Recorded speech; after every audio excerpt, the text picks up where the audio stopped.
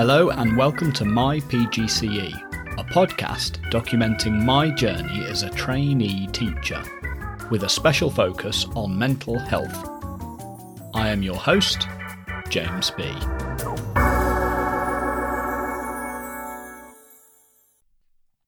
Second week of the PGCE done, and the final week before I start in school.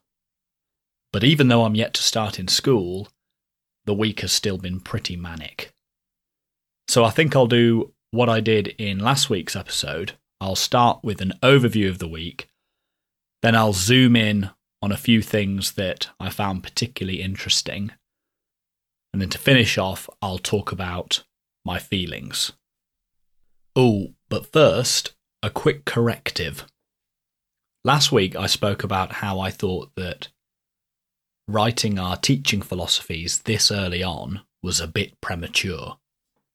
But I've since had it explained to me by a member of staff that they ask us to write our teaching philosophies before we go into school and then to review them at the end of the course in order to see how our attitude towards teaching has changed throughout, which does indeed make sense. Now, on with this week's overview. I spent a good part of last weekend and Monday doing the suggested reading for our subject studies day, which was on Tuesday, and it was face-to-face. This was our first face-to-face interaction on the course. Everything prior had been online. So I read 2 chapters of a book called Learning to Teach Mathematics in Secondary School.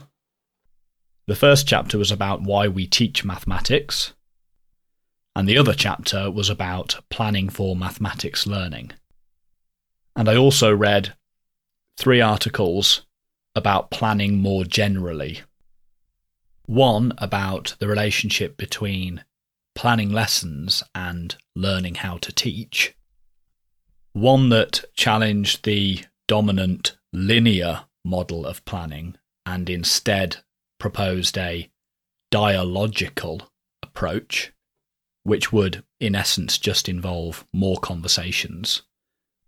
And the last article was Rosenshine's Principles of Instruction, research-based strategies that all teachers should know.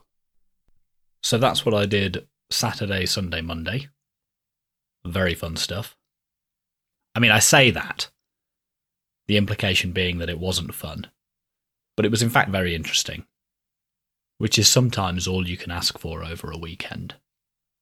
But anyway, on Tuesday I had my face-to-face subject studies session.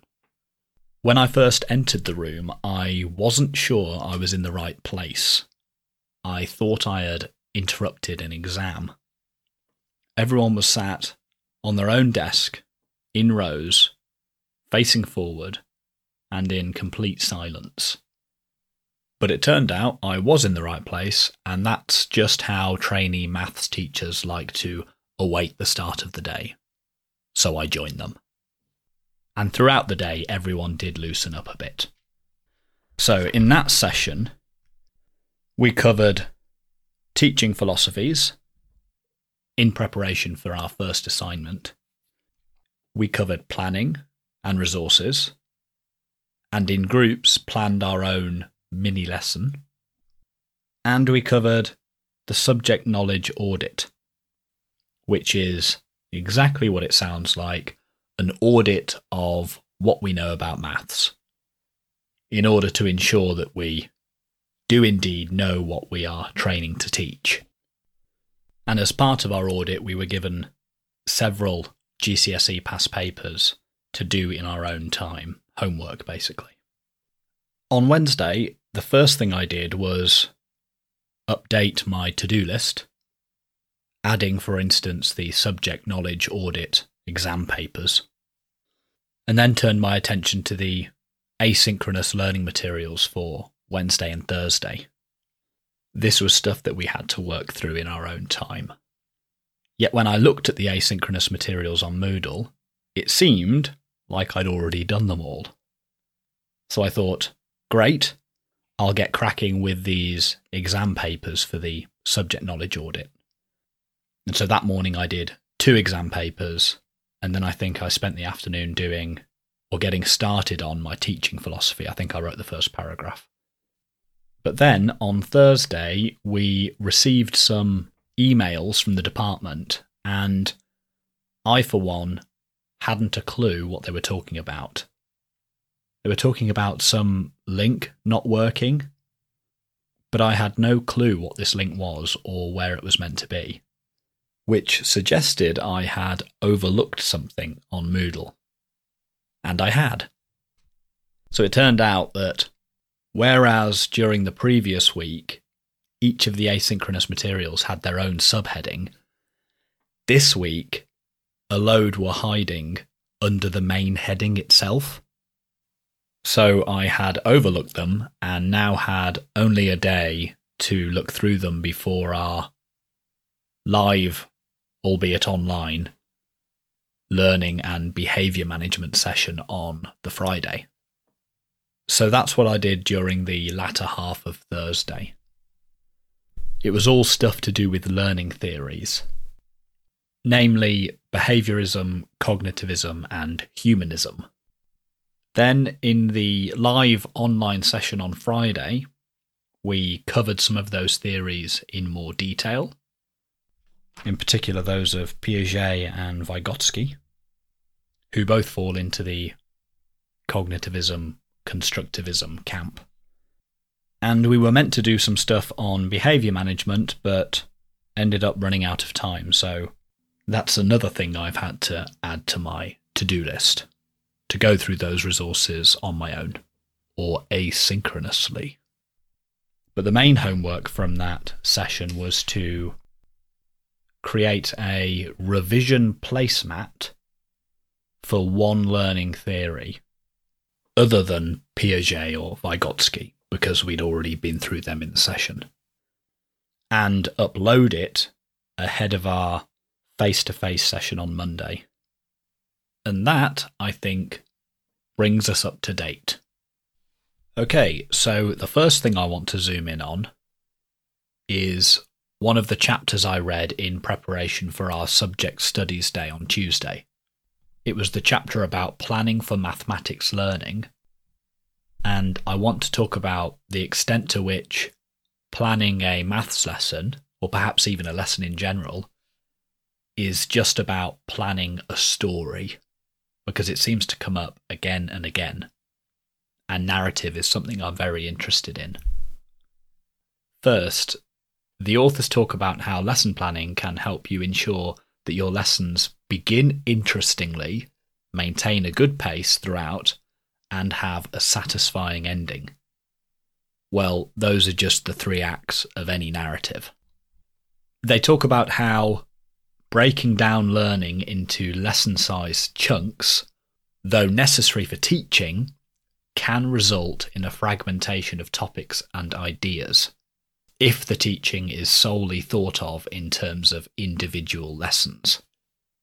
So imagine if you just saw, say, Harry Potter and the Goblet of Fire without having any idea of the bigger narrative. Or better yet, imagine you're J.K. Rowling trying to write the Goblet of Fire with no knowledge of the overarching Harry Potter storyline. It would indeed make the film or the story feel fragmented. And the same can happen in lessons if you don't keep the overarching topic in mind when you're planning. They go on to talk about how teachers in China have developed a framework called 3 points. And these points are the lesson's key point, which is the central learning intention of the lesson that the students must grasp. The lesson's difficult point, that is the cognitive difficulty that students might encounter as they try to learn the key point. And then the lesson's critical point, that's how to help students eventually reach the key point while avoiding or overcoming the pitfalls that might arise because of the difficult point. Again, These 3 points neatly align with the 3 acts of a narrative: conflict, struggle, and resolution. Later they talk about how it's important to ensure the continuity and logical progression of student learning. So what do they mean by logical progression? I think they are essentially just talking about cause and effect, which is one of the essentials of immersive storytelling. A linked series of events, one thing happening after another, that creates a dynamic chain of occurrence.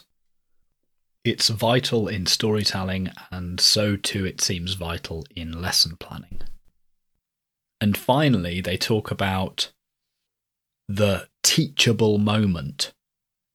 That's the moment in which a student can learn the most, and how it's always unpredictably emergent.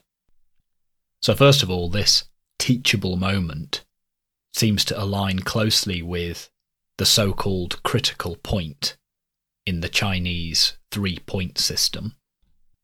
But this teachable moment also seems to be the point in the story when either all is won or all is lost. Think of Frodo with the ring standing over the cracks of doom. It's the moment when it can go one way or the other. So yes, lessons seem to be stories, and learning how to plan a lesson seems to be about learning how to tell a story. And so I guess my question is, what sort of story should the lesson be? Overcoming the monster? Rags to riches? The quest? Voyage and return? Comedy? Tragedy? Rebirth? And what role should the teacher play? The next thing I want to zoom in on is the subject studies day itself, in particular, an argument that nearly broke out. We were asked to list what we thought were the 6 most important qualities for a maths teacher. So I wrote subject knowledge, pedagogical content knowledge, so that's just knowing how to teach your subject, patience, empathy, communication skills, and enthusiasm. Now, in the discussion afterwards, the lad in front of me seemed to suggest that being a good maths teacher was almost incompatible with the quality of empathy. He thought that being logical and mathematical somehow precluded being empathetic. But also that this didn't really matter because maths was the best subject and all other subjects were less important by comparison. Now, I started to jump in here, but was cut off by a lady on the other side of the classroom who basically told him off for thinking this way. And I agreed with everything she said, and I think she said it far better than I could have done. But it got me thinking about a chapter I had read over the summer in The Philosophy of Mathematics Education Today, edited by Paul Ernest. And the chapter was called The Ethics of Mathematics. Is Mathematics Harmful? Written by Ernest himself. And he talks about a few ways in which mathematics causes collateral damage. First, the overvaluation of mathematics in society and education negatively impacts the confidence and self-esteem of lower attaining students. This leaves them feeling inhibited, belittled, or rejected by mathematical culture, and perhaps even rejected by the educational system and society overall. He says that in sorting and labelling learners and citizens in modern society, mathematics reduces the life chances of those labelled as mathematical failures or rejects.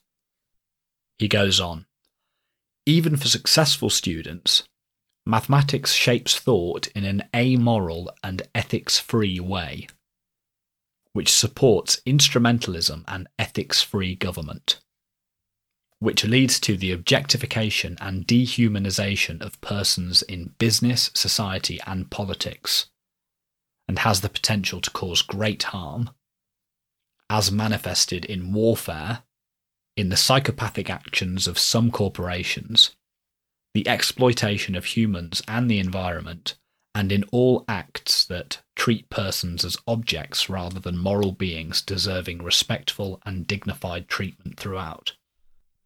Now, that's a pretty damning indictment of mathematics.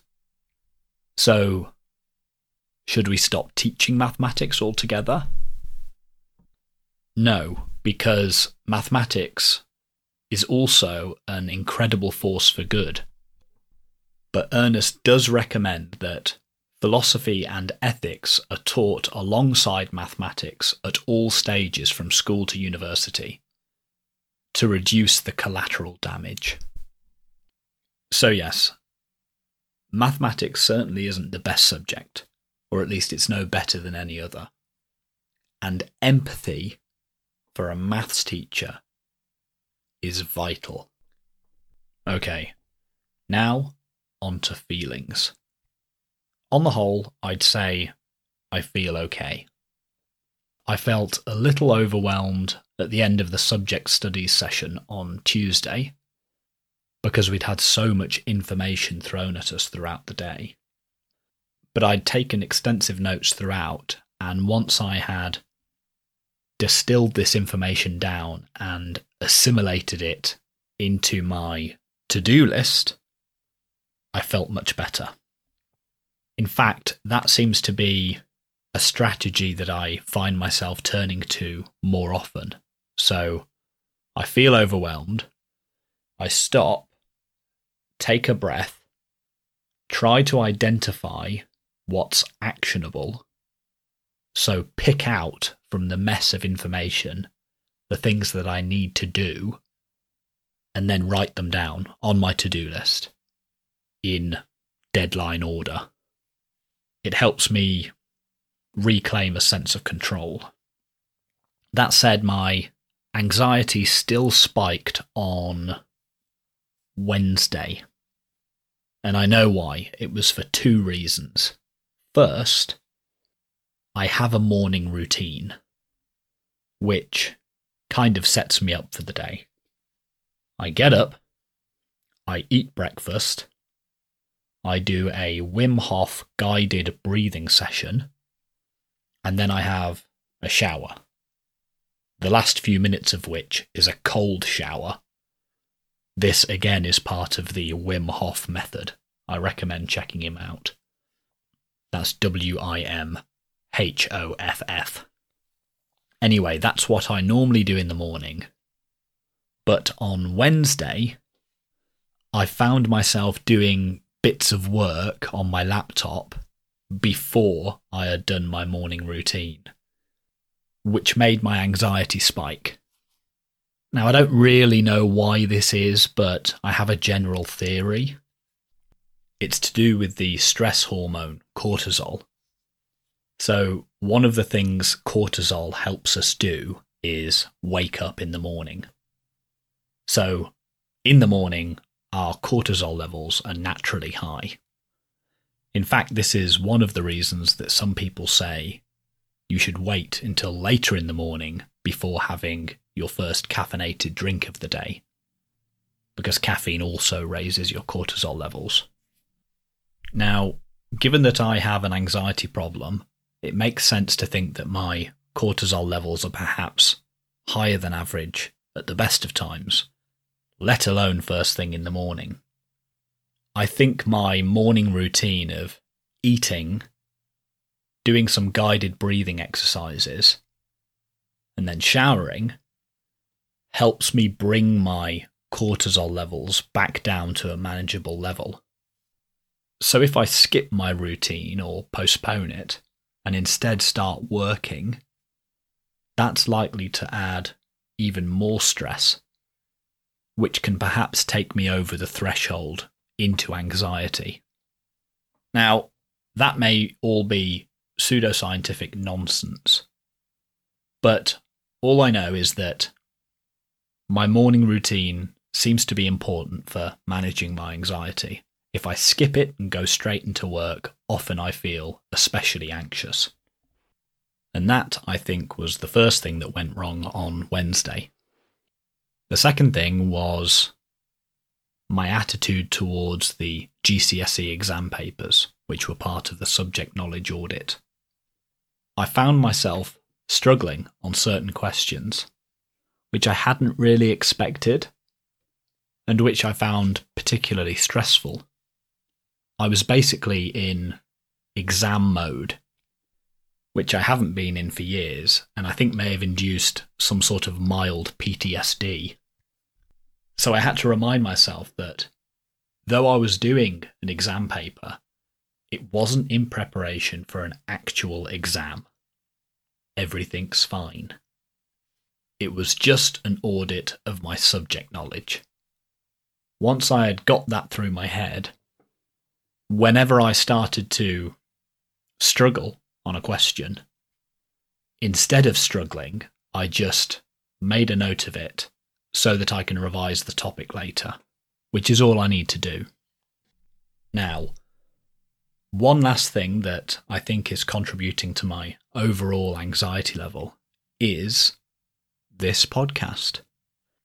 It's taking a bit longer to record than I had hoped, and I don't think I really have all that time to devote to it, and I haven't even started school yet. So, in the future, I'm going to do a briefer overview of the week and then zoom in on only one thing. So I think last week I zoomed in on 3, this week it was 2, but I think 1 will have to suffice. And also I'm still struggling with perfectionism, which really draws out the recording process, so I need to learn to be fine with putting out a episode that isn't polished and perfect. And I'll only do that by putting out such episodes, so you can expect future episodes to be a little rougher around the edges.